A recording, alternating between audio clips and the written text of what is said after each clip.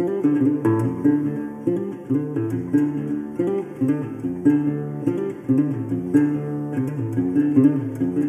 and welcome to the Adventure Games podcast. My name is Shorter Dunbar and I'm your host.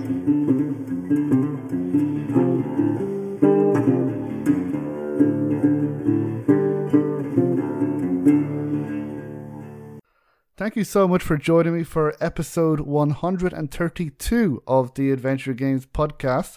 I hope everyone enjoyed their holidays and I hope everyone is safe and well. And if you missed it, you can check out our previous episode where myself, Thomas, and Laura, where we discussed and revealed our top 5 adventure games of 2021. And we have a quick look ahead to our most anticipated upcoming adventure games of 2022. Now, for this episode, I had the chance to speak to Liam Lawless, who is working on the world's first AI-written online interactive novel game, and a collaborative AI-written online interactive novel, I should say. And I found this really, really fascinating. And so in this interview, he spoke about why he's doing this, what exactly this is, and what his plans are for the future of this game / online interactive novel. And it sounds sci-fi-esque, but this is real. And this game is coming out on January 26th, so you can find out all about it beforehand in this interview. So without further ado, here is my interview with Liam Lawless. Please enjoy. I am delighted to be joined by Liam Lawless, who is writing the world's first AI-written online interactive novel. And I'm really curious. I'm really, really interested to find out more about this, which we will in just a bit. But well, first of all, hello, Liam. How are you? I'm doing just well, Mr. Dunbar.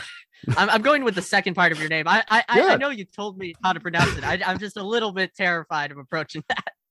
Oh, don't worry. I'm sure your pronunciation will be better than a lot of people. Even here in Ireland, people have difficulty. Even my family at times. Even I have difficulty with it. So you would not be the only one. But yeah, Mr. Dunbar, I could get used to that. If more people could start calling me that, I would be quite happy. So I'll accept that, Mr. Lawless. So we're here with Liam Lawless. So first of all, where do we find you, Liam? In which part of the world are you in? I am a proud Texan here in the United States of America. Okay, so I don't know my name. Which is part of why. That's part of why I called you Mr. It's a cultural thing down here in the South. So yes, you're very polite down there. I've heard anyway. But it's great to be talking to someone from Texas. I've never been, and I don't know many people from Texas, but I'm very, very interested in it. I'd love to visit someday. We shall see, hopefully in the future. So first of all, before we get into your online interactive novel, I was wondering if you could, first of all, give a brief introduction of yourself and then say, what are your favorite narrative games? So I'm a younger person. I live in Texas, as already mentioned. For pretty much the past 4 or so years, I've had a strong interest in neural nets, which is part of what sparked my interest in this project. And it definitely carried me there because I have absolutely never touched any software related stuff before. I am flying by the seat of my pants. If you read through my devlog, which I have on my website, you will see that 90% of it is just me constantly panicking over how I'm going to implement a function. Most of my technical expertise of any kind comes from work I've done as a member of my church's IT board. I volunteer there at my church to work the technical stuff. I messed around with neural nets, but not in any serious capacity. On the personal side, I like anime. I play guitar and piano. I am attempting to become a novelist. As soon as this project is over, I'm going to give that a shot. And it's funny, I actually run a small podcast, so I Really? really shouldn't be. I really shouldn't be as nervous as I am about this because I've done this before. But I it's weird. Is I think it must be if you're on the other end. Well, then, what is your podcast about? I'm curious now. Is it competition? uh, No, I'm kidding. no, we're not even in the same realm. It's movies. It's Oh, movies and books, TV shows. And wow. it's Now I'm nowhere near as interested. big as this. Oh, wow. I mean, I don't think this is really that big, but anyway, I'm really curious now. What's the name of your podcast? Narrative calculus. If any of you guys are interested in that, I, me and a friend take a look at movies from a highly technical perspective. Okay, I think a lot of people listening to this podcast would be interested. I know I am, and I'm sure Thomas and Laura, who did the podcast with me, would be as well. So, narrative calculus. Yes, Yeah, it doesn't. It's not as interesting as it sounds. I know a lot of people no, are going to no. be interested, but as soon as you click, I've heard people say this before. Oh, this isn't as good as people take or as interesting, and then we click, and it's like, oh, it's actually is really interesting, probably more interesting than we think. So, I will definitely be giving it a listen myself, and I'm sure people listening will as well. But yeah, so you mentioned that you're into anime and that you are. Sorry, what is neural nets exactly for people like oh me who geez, are new? Or is that a difficult question, or maybe the very, very, very brief? no, I'm sorry. I'm sorry. I should have seen that coming. I should have Oh, seen that sorry. coming, but for some reason, it flew over my head. Um, to sum it up, I'll go a bit more in depth later. But to sum it up, it's essentially the closest thing we have to an artificial brain as of today, 2021. It's a it functions in the same way as a brain with neurons firing back and forth through a set of algorithms, but it's much less reduced in complexity and much less efficient compared to the human brain. Um, that Wow. that's Okay. much more complicated than that, but Okay. to sum it up briefly. That's a way that I can understand. Thank you. I think I understood that. So, I mean, I understood what you were saying. So, thank you for that. Okay. So, as I mentioned, you are writing Unending Story, which you mentioned is the world's first AI written online interactive novel. So, I suppose. Wait, hold on. I'm sorry. I'm sorry. I'm sorry. Yes. It's just you said favorite adventure narrative games, and I never got. Oh, To sorry. Yes. I forgot about that. Yes. So, what are your favorite adventure or narrative games? And it's funny, in your last interview, you actually brought up the creator of two of my favorite Mr. John Ingold, who Wow. created the sorcery series in 80 days, if I'm not mistaken. Yes. Right? Yes. We had him My on the podcast. Yes. Yeah, those two are by far my favorite adventure/narrative games. And it's really odd if you think about it, because I'm creating something that is about as divorced as possible within that same genre. The thing that I love about sorcery and 80 days is how the thing that really fascinates me about it is the way they're able to integrate that gorgeous 2D user interface, right? And overlay it on top of this highly complex text adventure. And here I am slapping together a product using nothing but but pure text. It's definitely a little bit strange, but by far those two are my favorites. Wow. Sorcery and then 80 Days. Yes. No, I haven't played those games, but I played his Really? other games. I played Heaven's Vault and then his latest game, Overboard, which I'd say would be nearly two of my favorites. They're both absolutely fantastic. But what is it? I think you mentioned a little bit. What is it about Sorcery in 80 Days? You mentioned the 2D over on the text, but what is it that makes them your favorite games? What is it about those games in particular? Probably a lot, I'm guessing. Oh, geez, where to even start? I'm gonna pick out sorcery because that's probably no 80 days. 80 days because I've replayed that several more times. It's the sheer depth. He managed to pack in so much depth into 80 days, right? You have all of these branching options, all sorts of different paths, but it's overlaid with this 2D interface and constructed in a way that makes it so you never ever feel overwhelmed with the amount of options, right? And here's the part that I really, really love about it. In most choice-based games, you have this problem where you can instantly tell that it's going to be flavor text options if you've seen those before, right? You click on it and it's just dialogue telling you how you feel at the moment, which and the funny thing about 80 Days is John Ingold managed to make it so that I almost can't tell half the time which of them are going to be fake choice options and which are going to be real. There's no running counter to the side. Well, there's no running counter to the side telling you, you know, what your statistics are or anything. So it's not like you can use that as a basis to carefully watch your stats to see what options are affecting what. And I think it really helped with the immersion. I think based on his games as well, like I can definitely see where you're coming from. That the choices do seem like they matter, like unlike a lot of other maybe choice-based games as well. But yeah, I mean, for me, the game that I've played is the writing and the way the writing is. It feels so natural and organic. And I've heard a lot of good things about 80 Days. Laura played it as well, and she loves that game, so I think she would agree with you.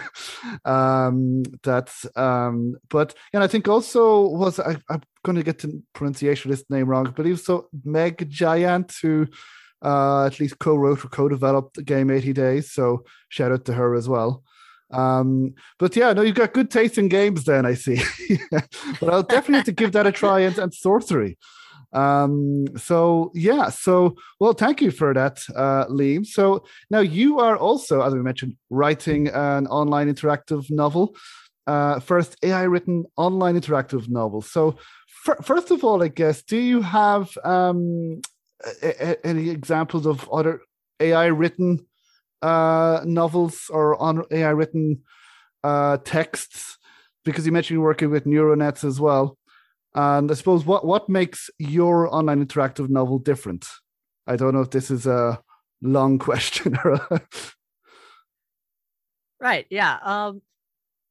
And it's great that you bring that up because that's actually the first thing I have over here on my own list on this side. I mean, I can read people's minds, so we got a mind reader here. We got a mutant, guys. So the obvious example is AI Dungeon, which was probably the first of its ilk to come out, the first of this AI type. AI Dungeon, how it functions, it's essentially this D&D campaign, right? But with the AI as your dungeon master, right? And the thing about AI Dungeon, or the thing about these AI apps in general, a lot of them have been coming out over the past couple months due to the release of this new tool called GPT-3. And to explain what GPT-3 is, I'm going to have to explain what a neural net is, which I don't feel like doing because I don't think I'm qualified enough. But I do feel qualified enough to talk a little bit about what GPT-3 is. So GPT-3 is a neural net, as I explained there, a kind of artificial brain. Think of it in even simpler terms. Think of it as a really, really smart autocorrect for text. In this case, it predicts what the next piece of text is going to be based off of the previous text entry. And it was huge when it came out within certain circles because it was almost lifelike in a lot of cases. Like borderline, if you pick the best out of 20, you legitimately could not tell that many of these responses were generated by an AI, which was huge, right? So you have all of these clones popping up of AI Dungeon due to the potential there, right? The problem is though, and this is my frustration with AI Dungeon and so many of them, is that, like I said, if you pick the best of 20, you get something that's almost startlingly lifelike. Well, the problem is you have to try to generate those 20 in order to get that best of. And it's very frustrating. It really is. You keep on going, you keep on trying, and you finally get it. Then you have to repeat the process over and over in order to get a decent artificial intelligence continuation. And after it's fun for novelty value at first because it's like, oh, artificial intelligence is really awesome, right?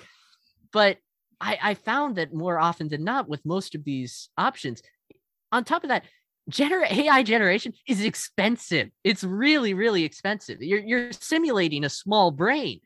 And so you can't even use GPT-3 without paying. You're using what you use for free is this lower tier model that we were talking best of 20, try best of 50 to get something near human like.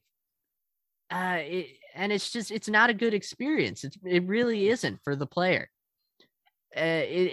Most of the users so far that I've seen who still use it are really only in it for novelty value. Either that or they have the patience of a rock or something. I can't comprehend there.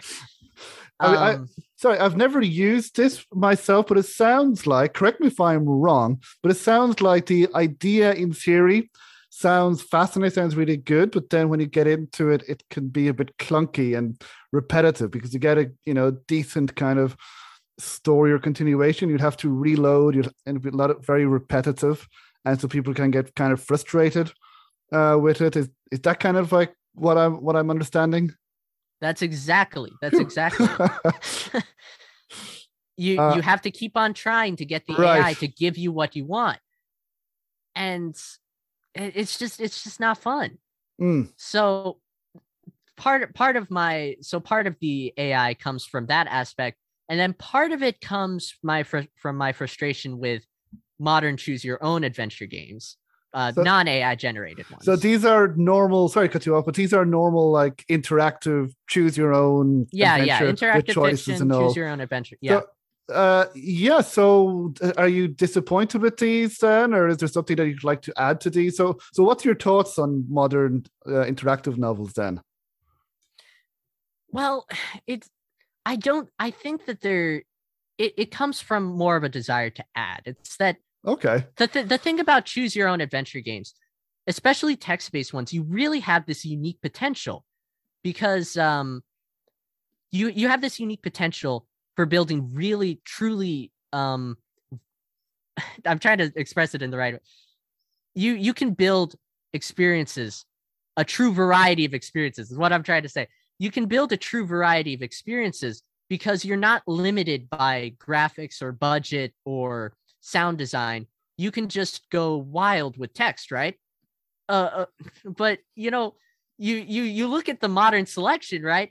And most narrative-based games, not narrative-based, choose your own adventure games or interactive fiction really don't have that kind of expansive variety. Because you think about something like Skyrim, right, where they managed to pack in that huge open world, right? The thing about Skyrim is you had a team of hundreds working on building that world. Choose your own adventure games, they don't have enough money to justify really packing in that kind of variety, even though comparatively it is much cheaper. So you end up with this funny situation where you have all of these single authors who really don't have the time to really leverage text to its advantage, text-based games to their natural advantage, where they can pack in so much more content compared to any other game system. Yeah, no, I think you make some very good points there, because with choose your own adventure games or choose your own text games or online novels, interactive novels, I do enjoy them. But as you say as well, that when you just choose the options, and I know there's supposed to be, and I've had this as well, not just with a text game, but I recently played an FMV game that was choice based. But the thing is that once you finish it, and they say they have however many endings, and if I go back, but then I often find myself getting a little bit, I have to go through a lot of the same to get slightly different outcomes. Exactly. And I'm like, with so many other things to do, I really couldn't be bothered if it's nearly the same thing, nearly the same story. And I know that people put a huge amount of work into this. I'm certainly not knocking them. They do a huge amount of work. And this other game that I had played, which I reviewed, called Bloodshore, that they said they had, I don't know how many different endings and how many different scenes. I played it once and then I was replaying it, but I was like, oh, this is the exact same scene again. You can't skip it. And it's the same with online choose your own adventure, is that a lot of it will be clicking through the same. Now, sometimes they're very different, but yeah. Do you find that as well yourself? Absolutely. That's my main problem with them. You play it twice. You play it twice. You play it 3 times, and it stops being a story, and you can immediately see all of the decisions that went underneath it, and you can tell where the author cut costs, decided to take shortcuts in order to make it feel like it was much bigger than it actually was, which isn't, I'm not like you said before, we're not knocking it. Absolutely not. I mean, like adventure games, the Adventure Game Podcast, right? I have nothing against, fairly railroaded content, because like you're allowed to set the tone and pacing because you can really fine tune that experience, right? But what frustrates me is when they promise this is such a huge, giant open world with so many different experiences, and then you really start to pay attention and you can realize it was all just a trick. They were just playing you, right? Yeah, people had the same issue with the Walking Dead from Telltale, which I loved. I really loved that game, but I can understand where people are coming from, because Telltale mentioned that your choices really matter. And right, and then they feel like they don't matter. I know. Then when I replayed it, say I saved one person over the other the first time, I saved the second person this time, but then that person, ended up dying as well, and the story kind of was the same. Or when I played another one of their games, I think you had a choice to, I think it was a Batman game, which again, I really enjoy. I'm certainly not knocking these games, but you had 2 options, I think, to leave the asylum or to stay. And I decided to stay, but then the next scene was, Alfred came and said that, I've paid the bail and you can leave. I'm like, why did I bother making that choice to begin with? And I did feel frustrated at that time. But anyway, not knocking these, because I love these games. I have a whole podcast on them. What is AI written online interactive novel that you're doing, first of all? Right. Well, the system essentially functions like this. When you open the game, you're going to be greeted by a bunch of generated responses to a prompt, right? If you select a prompt or a response, if you select a response that hasn't been clicked before, the AI will generate a new continuation. But this is going to be the exception. Most of the time, what you're going to be selecting is options that other players have already clicked. In that situation, the AI doesn't do anything. Instead, the website just takes the response from a database and just feeds it to you. And here's what really gives the system power. It's that all of these responses are ranked, right? So you click on that response, you don't like it. You think it's another example of AI not really knowing what it's doing, and you think this is clearly terrible. You click it down, you go back. If enough people click on it, it's gone. And so you have this situation where the best of, like I talked about, the best of 20 at the very beginning of this, right? All of those best of 20 stuff rises to the top naturally. You don't have to waste time frustrating yourself trying to get the AI to do what you want. And for the choose your own adventure side, I was talking about true variety of content, right? You don't have the limit. The AI doesn't have the limitations that a human writer does. The AI doesn't have to take a break and stop. The AI isn't limited by how much, well, it is to a certain extent, but you're paying an AI much less than you would be a human. So you get, I envision in my head, like this truly massive, sprawling tree of choices, right? With millions of nodes, millions of options, all of it, the absolute best possible option. Although in reality, it's probably going to be something more like above average, but that's so that's what I see in my head. That's how the system works, essentially speaking. Yeah, so it sounds fascinating, and it's so just to give an example, you said that there is a story, you have a sentence or a paragraph, and then we have a list of responses. and Right. then if we choose a response, if we like it, we can upvote it. If we don't like it, we can downvote it. Is Right. that yeah?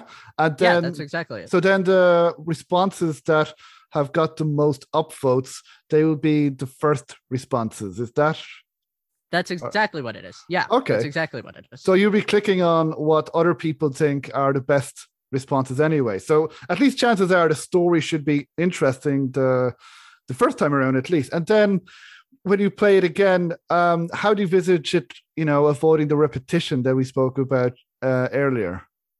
Well, part of the way that repetition functions in choose your own adventure games, they present to you a false choice or maybe a false set of choices that continue down, but then they immediately merge back with the main branch, right? So if you've got this story about, what was the story of what was Telltale's Walking Dead story? You've got that main story, right? You click on the false option and then it immediately shoots you back into the main story. Well, by the way that the system is structured, that is literally impossible in in the project that I'm making, an Unending Story. There is no system I've set up for ever allowing any of these options to ever be the exact same, to ever link back into another branch. It is all 100% unique, every single option. Wow, that must take you a long time. Well, not me. It takes the AI. The AI, sure. So how does it work? I'm sorry. I'm a bit dumb sometimes, but so no, it's definitely my explaining skills. No. You were explaining it really well, but I'm genuinely fascinated by this.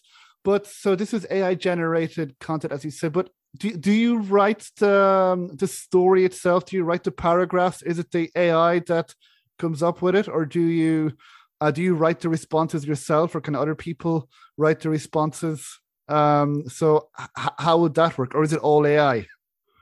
I absolutely included the option for players to do that if you wanted to. If you decide that for whatever reason the AI just keeps on spitting out garbage in this specific part, right? It just keeps on pumping out garbage. It's absolutely within you. All it takes is just go down to this form, you click the button, you submit the whatever you wrote up, and then it includes it in the next branch, just like that. Okay, so we can include our own responses then. It's possible. Yes, but primarily the intention is to have the AI working most of it. Of course, yeah. So how did you? Again, another possible dumb question from me, because I've never done anything like this, and I'm really curious. Well, I've never done anything like this, really. So I mean, we're in the same boat here. Well, okay. Well, you seem to know more about this than I do. It's the product of about 5 minutes of Google searches. Wow. Okay. So do you write any part of the story, or is this all AI that is writing the story? Me personally, or yeah, do you personally like get it started? Like, say you are standing in a forest. I plan on it. Parts of it that have already been written up. Yeah, I'm working on a prologue for it, just to give the AI a head start. Right. But after that, the AI takes it in, because it has to have that foundation, right? Yeah. For it to know what's going to be happening, what's happening around it. But past that, the AI will be doing most of the work. Well, I'm genuinely fascinated by this. So this sounds like real sci-fi territory we're in. It does. It really does, doesn't it? Okay, so you start a story, you write the prologue, and then the AI continues it based on a response. So the AI generates the responses as well. Does it? The options that we can click on? Yeah, it generates the options, generates the main paragraph. Although users, if they choose, they can prompt it. They can start off a beginning and say, AI, I want you to generate a little bit more past this. What would happen if I selected this option? But what you can also do is just let the AI generate the whole thing top to bottom. Well, I had no idea this could, I mean, it shows what I know. Are you, because myself, I have been told that I can be a bit of a control freak, and I will admit that. So from you who designed this and now letting the AI shall we say, take over, continue the story.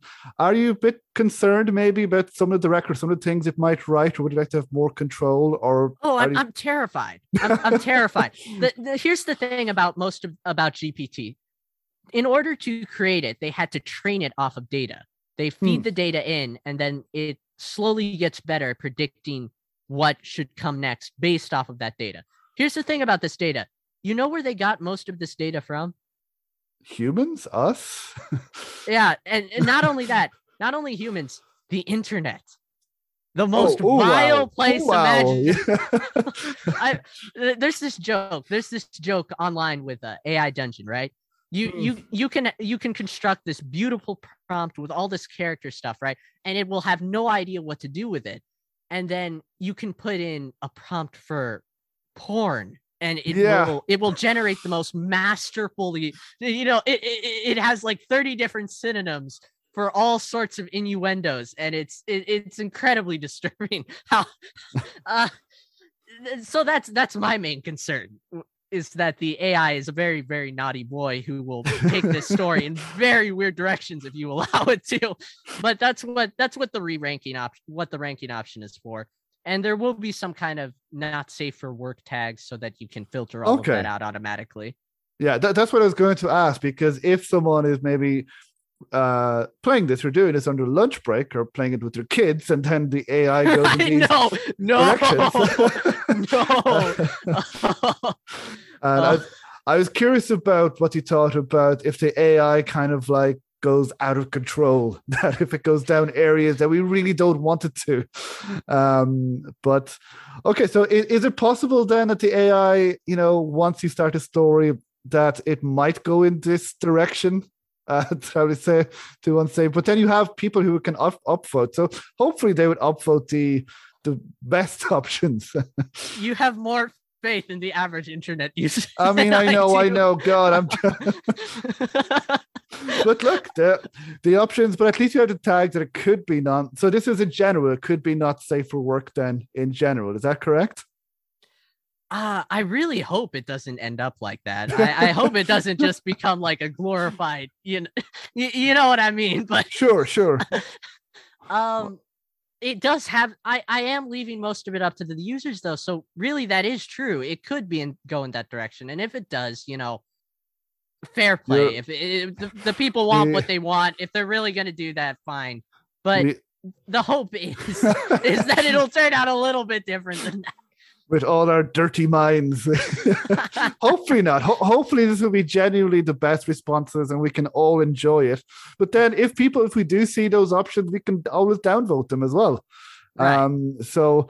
No, I'm really fascinated. I'm really interested to see because it does sound like we are genuinely in control, that, without even writing ourselves, like we can choose what we think are the best option, and then we'll continue on with the AI. So it sounds fascinating. So then on the development side of it, how did you actually, because I know you said you already work with neural nets, so how did you get this started then? So what tools did you mentioned GPT as well, but how did you get started on this? How did you actually develop this? So do you want me to start off with how I got the idea, or yeah, that's a good start actually. Yeah, I think you mentioned as well, but yeah, where did you get the idea then? You see, it came upon me one night in the midst of there's this website. There's this website, this dude, awesome guy who I follow regularly called Wern, and he basically posted literally everything that I'm telling you in a article where he said, somebody go make this, please. So I took it upon myself to steal his absolutely beautiful idea and shamelessly take it and recreate it. I'm not a genius. I'm sorry. He offered, he asked, and you took it upon yourself. So, you took the initiative. When it comes to, or do you have anything else you wanted to add? No, so you got the idea, so you took the initiative and you ran with it. And so then I suppose the AI model, I don't know if it's possible to explain to someone like me to make someone like me understand. But how do you, I suppose, fine tune the AI model to, what system or what tool do you use, for you to start writing the story and then have the AI model continue it by itself? Well, the first thing that I want to do is I'm going to have to fine tune the model to want to do adventure story responses rather than spiraling off and creating a bunch of aforementioned naughty material Right. or any or even just nonfiction stuff, keep it from suddenly spouting out half the text of a Wikipedia page on apples, for example, because it was fed Wikipedia and several fact sites, and we don't want it to do that. Mm. So part of that involves fine tuning it and giving it specific high quality material, like for example, the text of several adventure books, except it won't actually be adventure books because that would be illegal to Mm. pump it into my system like that. But free online stuff that's already public domain is fair game. So that's what the plan is. I actually haven't gotten around to fine tuning it because it's so expensive and I don't have the money right now. And so I'm waiting on hopefully my followers to support me in some way through a Patreon I run. But the plan is once that does get up and running, you fine tune it so that it wants to go in the direction of an adventure story or a fantasy story rather than just going off the rails. Right. Yeah. So there is still some direction. Yes. It goes in. No, that sounds absolutely fascinating. And so you'll be giving some consistently interesting adventure story responses to make sure it keeps going in a certain direction. Is that what I understand? Is that uh Um or no? the kind of the way the fine tuning aspect, it happens before we ever put the Oh, website okay. So up. this is before you put it up. Okay. Yeah. Yes, we train the model a little bit more to make it do what I want it to do, like a circus dog, rather than going off the rails. And then when I give it over to the users for them to use on the website, it'll hopefully not go insane and, as we've already discussed. Man, man, we're making a lot of references to dirty material. Yeah, maybe the first explicit thing. Well. So let's say hopefully that won't happen. How do you store all the responses then? All the AI responses. So do you have some sort of database or something? It's funny that you bring that up because that was probably the most frustrating part of early development. So, as I mentioned to you before, I have no idea what on earth I'm doing. I am absolutely flying by the seat of my pants. And part of that shows in the fact that I couldn't even set up the database for this to function. It took me like 2 days of troubleshooting to get the database to work. What I had started with, it's so crazy. I used this tool called MySQL, which some business owners will recognize because it's where they store all of their information relating to money and their finances, etc., etc. And so probably I spent about 4 hours. I was up until 1 a.m. trying to get it to work. And every single time it would give me the same unexplainable error. And I was so frustrated. I legitimately picked up my laptop. It was 1 o'clock in the morning, and I was actually on the verge of tossing my laptop out the window. um, You are not the only one. I think any game developers or anybody who's worked with technology, I think we've all been there for yes. whatever reason. I think at some point we have all wanted to pick up our laptop or computer and just throw it out the balcony, out the window. So you are far from alone with that. I went through this entire on Stack Exchange, right? There's this question and answer site, and I went through almost 20 different solutions, and I couldn't get it to work, and I ended up completely nuking the installation twice, and it still wouldn't work. It just gave me the same error.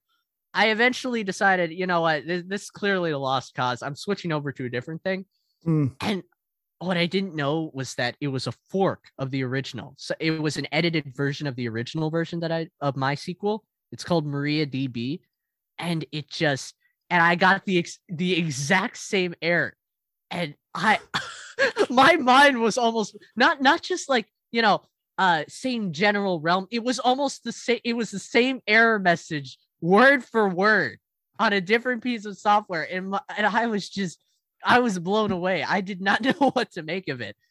After nuking it again twice, this entire installation, I was almost about to reinstall my operating system because I was losing my mind. I had no idea what was happening, right? I gave it one more shot. I switched over to this different database, PostgreSQL. I open it up and I get hit with another error, but this time it's different. Oh, it's different so this time. I'm okay. much happier. I'm much happier, even though I'm still sad, right? I went through this manual, which was far better formatted than the first, by the way. I go through it and I still can't figure it out. And finally, I find out that Microsoft has a guide on how to run this stuff. And I'm like, well, I mean, it's Microsoft, right? It's there all along. Hopefully they've got something for me, right? And it's exactly as you say. All it takes is like 2 or 3 words, enter, and it just starts up. And it was then that I realized my mistake here. The tool that I was using for development, for running this whole thing, was something called Windows Subsystem for Linux. So I really should have gone to Microsoft from the very beginning. It had Windows in the name. I don't know what I was thinking. Again, I think a lot of people will understand that as well. We've all been there. We spend hours or days or weeks or sometimes years working on something, and then we realize, oh, the answer is right there all along. But so you found something then to help you create, fine tune the AI. Then is that or we the responses?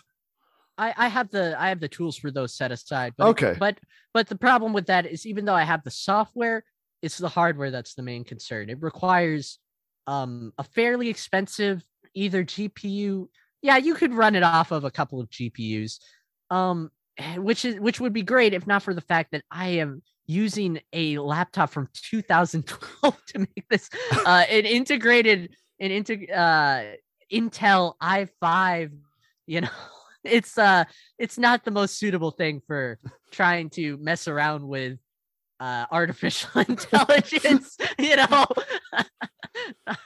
Right. So first thing from Patreon is, help you get a new computer, and we can take it from there.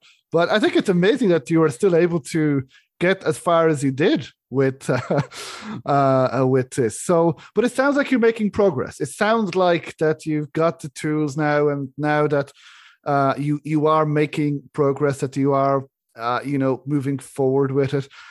Do you have on the front end as well? So when we see this program, this game, this online interactive novel, have you designed the front end and the user interface and how players will interact? So all of that is the done? Design.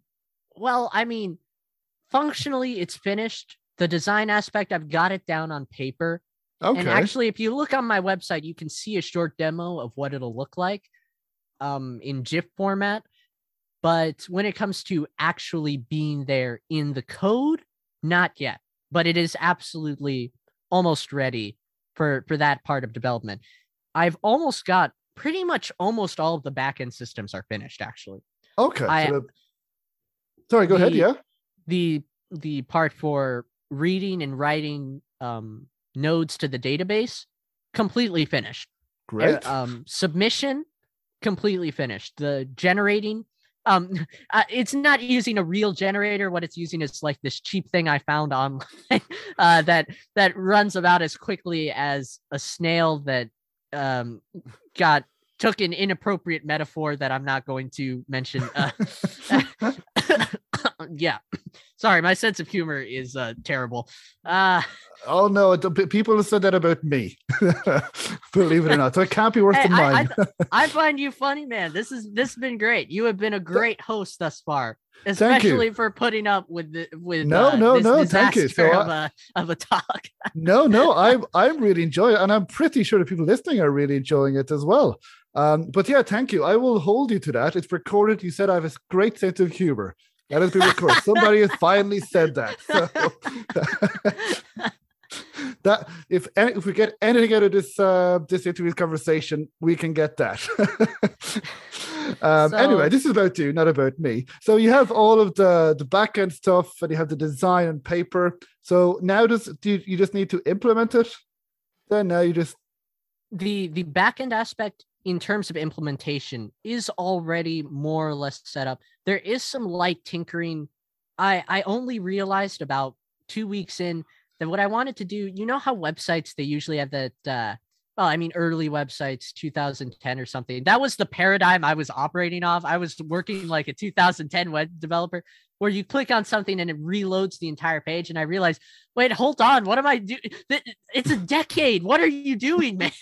So I had to restructure a fair amount of things, and I'm still in the middle of restructuring it to where it doesn't have to do that dumb reload, whole page reload. It just shoots you to the next thing, to the next page on what you click. And that's mainly what I've been working on. Past that, there's very little left on the back end side. Most of it is going to be over the next couple weeks. We'll be working on fixing the actual design of the front page and making it so that you don't want to barf when you look at the look at the website. Okay. Is anybody helping you with this? Or are you doing this all on your own? No, I'm running completely solo. Wow, that's amazing that you're doing all of this just by yourself. That's that's genuinely impressive, and genuinely, and that it's nearly done then. So now we mentioned as well how we have AI generated responses, and now you also mentioned there would be an option maybe for people to put in their own responses. Can everybody do this, or would we need, I don't know, you mentioned Patreon. Would this maybe be only for Patreon subscribers, or how would that work?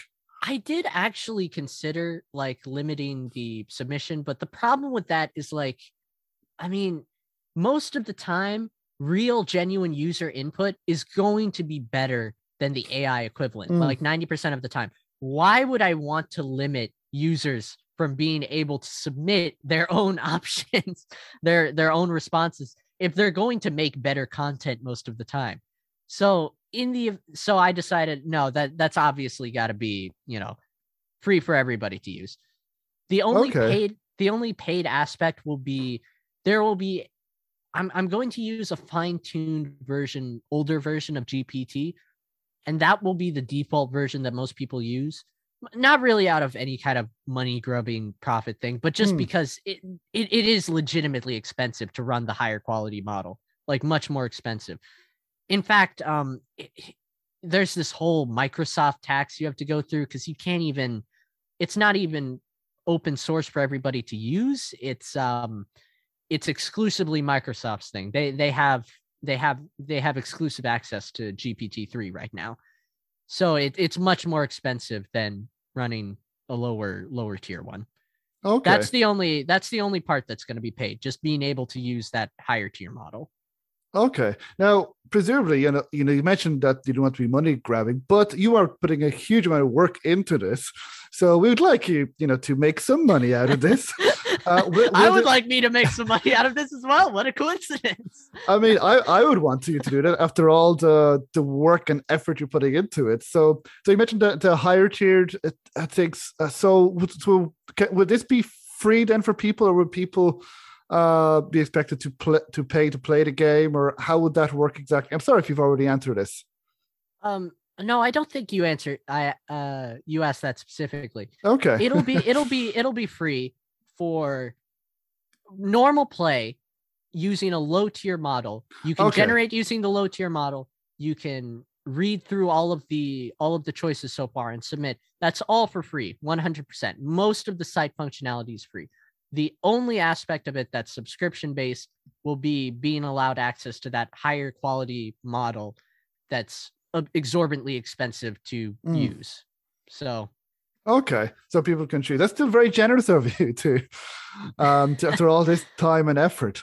And so do you plan, would you like to work with somebody to help you, or do you think you've all, I mean, it sounds like you've got a lot done already, but maybe with the design or anything, anybody listening, I don't know, would, if someone came to you and said, look, I'm a graphics designer or a developer, whatever, would you consider, I know it's probably case by case basis, but would you consider getting someone to help you finish this, or would you be happy just to finish it off on your own? well, if they've got the right qualifications for well, first of all, I mean, I have no money with which to pay anybody. So that eliminates Okay, like so 99% of the people who might have been interested in working with me. But if through a miracle somebody says, you know, I'm a programmer and I'm really bored. You know, pandemic has just been so boring. I'll help. I'll do professional grade work for free. Why not? You know, if they have the qualifications, I have no problem with somebody coming on to help with either aspect. Like security wise, that's something I've been really concerned about actually. The user aspect, the tools I've been building it with, the user account system is already pretty well secured by default, but everything related to generating and submitting nodes was created by me, and I have no idea what I'm doing. So I'm deeply concerned that there's some kind of serious vulnerability there. I don't really know either way. I will get, before this is a no question thing. Somebody will look over this before it goes live. I will scrape together the money somehow, some way. I don't know how that's going to happen, but it will happen. I'm not going to let that go into the wild without making sure that it's secure. Sure. But that is one place where I'm very interested if somebody wants to take a look at that. If you have experience, if you're willing to work for free for some insane reason and you wanted to, that's one place I need. Okay, sorry. Yeah, no, be a part of history. The first AI generated online interactive novel, or AI written. You know, you never know. There might be people out there. So now you mentioned as well, have you considered crowdfunding? Or is that I have. I do think it is absolutely, if the Patreon doesn't pick up here soon to where it can support the website, and by support the website, I mean get more than the $0 I've been getting. Oh per no! month. If it gets more, if it still remains like that, I might try crowdfunding. Actually no, I will try crowdfunding to see if that'll manage to scrape something together, just to initially support the site. But yeah, well, here's hoping it won't come to that, and the Patreon, a handful of people will help me out on the Patreon. Anyone listening, if you are interested, we will include the links. And then you've mentioned as well that you have somebody look over it. Have you considered, or will there be any beta testers, you know, people out there who might want to have a look over it as well before it goes out into the wild? Is that an option that you've considered? It's okay to say no. Well, honestly, I'm really not sure, because part of the problem with letting people in for early access is that you know, if it gets out, man, this game, I was in the early access and it was just so terrible because, you know, there were only like a handful of options and, you know, nobody else was generating anything. Well, yeah, nobody else was generating anything. There are only like 50 other people who are on the server with you. So for something this simple, I think there probably won't be any kind of beta test of any kind. I mean, realistically, most of the functionality of the website is so simple. I could go through manually and test everything and it would probably be fine. And I'll probably have my family go check through it.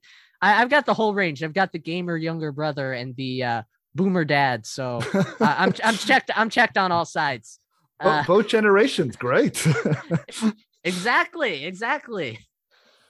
No, that sounds great. And then when you do release it to the public, do you think would you be then doing any more work on it? Or would you just let it go to the wild? Well, beyond basic upkeep, I think I probably will take a break. These have been I've been making this at really honestly a breakneck pace. It's been pretty insane. Like 5 weeks from beginning. 5 weeks, and I've got the most of the website set up. 5 weeks? 5 weeks. That's how long I've been working on this. Wow. I thought it took you way longer. I mean, it sounds complicated. I mean, for a professional programmer, most of the stuff I probably talk about in my devlog, they're probably rolling their eyes and going like, seriously. But for me as an amateur, this has been very tough, very frustrating work. I think past, basic upkeep, I will probably take a break from programming in general for at least a month or two. And no more extra functionality on the website beyond what it already has. Yeah, no, that sounds fair enough. So do you have any timeline? I know you said you're still kind of, there's still some things you need to do. Do you have any timeline at all for when you would like this to be released to the public? Or does it depend on Patreon subscribers? Or I would want this to be released late January. I'm 90% sure I'm going to have this done by New Year's. Most of the functionality. Past that, it'll just be, going in, making some very light bug fixes, making sure everything still functions. But as you said, a lot of this does depend on if everything works out on the financial side, because hosting is expensive. Fine tuning is really expensive, like really, really expensive.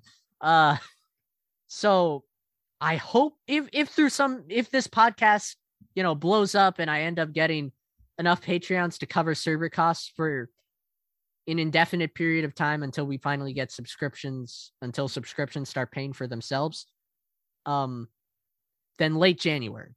But beyond that, it is fully up to whether or not anybody.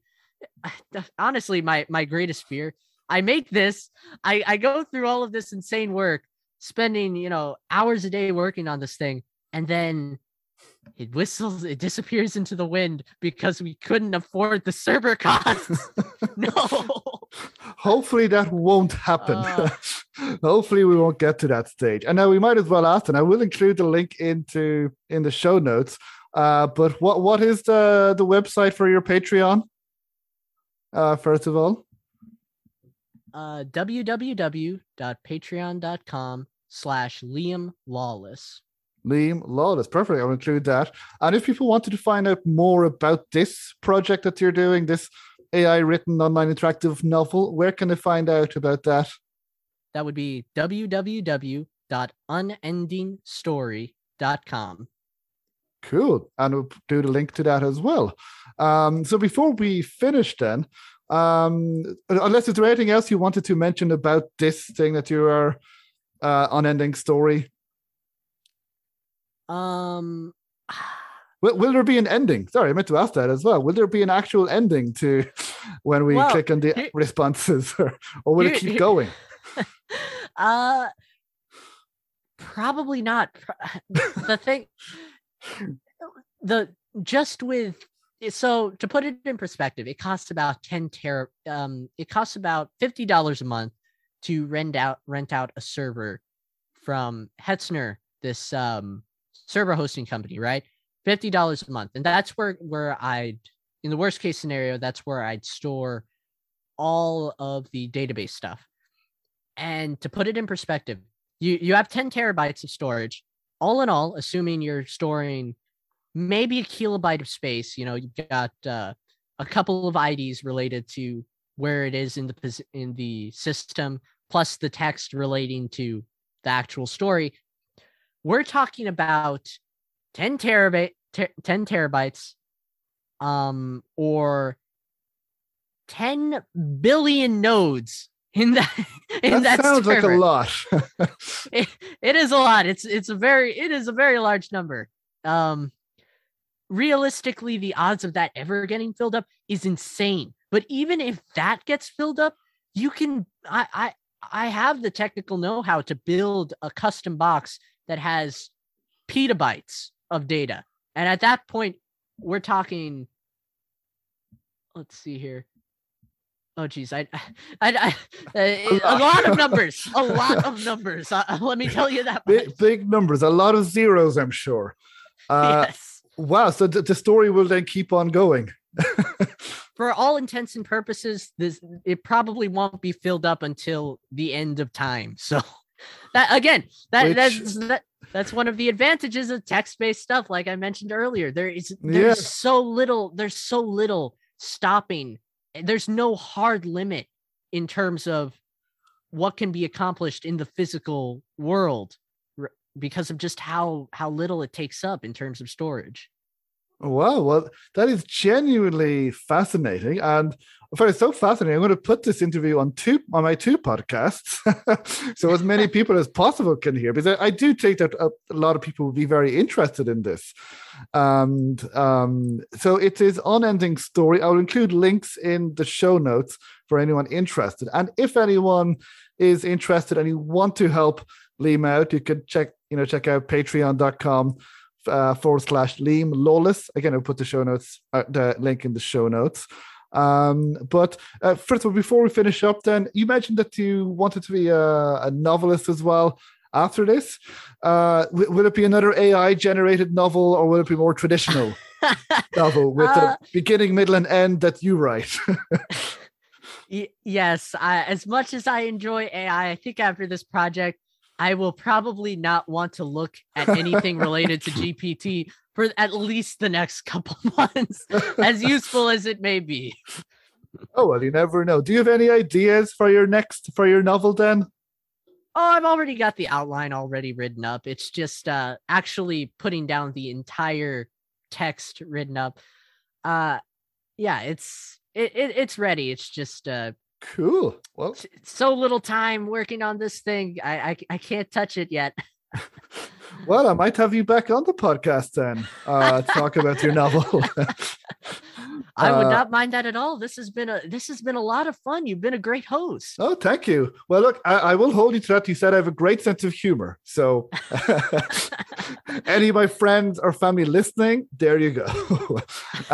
Well, you've also I've really enjoyed speaking to you. We've already been over an hour now speaking. I haven't. Wow, I thought this would barely last like 15 minutes. Yeah, oh no, don't worry. I can get, people who know me know that if you can say something short or something long, I will choose the very long options. But no, this has been, I've really, really enjoyed our conversation, Liam, and I'm genuinely fascinated by this. I've never even heard of, like AI. I didn't know that, you could do anything really like that. Shows what I know, but I will definitely look to trying it out and to continue telling the story. And sorry, one last question. Can you say if you start with the story with responses, and then if you have to leave, do you have to go back to the beginning then when you go back, or can you go back to the... No, and this is what's so amazing about it. It's so simple. There's already a bookmarking system, so you can bookmark it, and then besides that, it's all hooked up to the URL. And so all it takes for you to share it with somebody else, because remember, it's collaborative. It's on the same. All you have to do is just copy and paste the link, and you say, "Hey, man, this response, this choice I got, it was crazy. You got to check this out." Like, wow.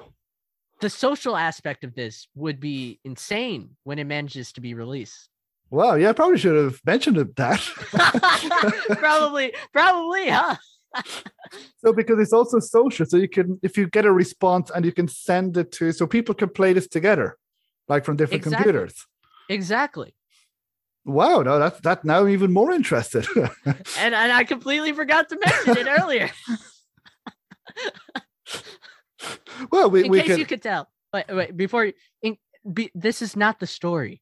of a prodigy overcoming odds to create an option, to create their product. This is the story of how even an idiot with the right tools can create something amazing. Oh, look, I don't think you're an idiot. I think you're a very smart, intelligent man. I'm very flattered. For going ahead with this, getting as far as you have, and then hopefully in a few weeks or a few months to release this. But yeah, so I didn't know. So you can play this on a different computer as well. You can start back if you stop on one computer, and you can bookmark and start, continue on another computer. If that makes sense. Absolutely. Wow. That is 100% within there's nothing about it that's solitary. Everything is public. You could easily you can favorite it, log in to another account, then get that from your list, or you could just email yourself the link. And if you don't want to make an account, that's within the realm of options as well. Wow. No, this sounds, really, really amazing. So, well, look, I will include links in the show notes, and I will be talking about it, at least on the Adventure Games podcast, when it's up, because I'll definitely be trying it out. And I hope you, I genuinely wish you the very best of luck with it. And I hope this as well. I hope that the people are interested and that they get a lot of enjoyment out of it. Is there anything, before we finish, is there anything else that you would like to mention that we haven't spoken about? Putting you on the spot there now. No, nothing major, no. Okay. Well, thank you very much, Liam. And we will definitely be in touch. And again, very best of luck with this. So hope you take care then. You too, Mr. Dunbar. Thank you, Mr. Lawless. Take care. So that was my interview with Liam Lawless. I hope you all enjoyed it. And as I mentioned at the beginning of the episode, I found this really, really interesting and really, really fascinating. He's releasing Unending Story on January 26th, so we can test it out and try it out for ourselves, and I know I will be. And I'm sure I'll be talking about it at some point in the near future as well on one of our review episodes. So huge thank you to Liam for speaking to me about this project, and I really, really wish him all the best with it. So that is all we have time for this episode. Please join us, probably next week or next 2 weeks, as I will be once again joined by Thomas and Laura, as we will be reviewing the latest adventure games that we've been playing. I will be going way back, as I will be discussing the last game I played, which is The Colonel's Bequest from Sierra, and Laura will be talking about Alfred Hitchcock Vertigo and Conway. And so until then, take care everyone, goodbye.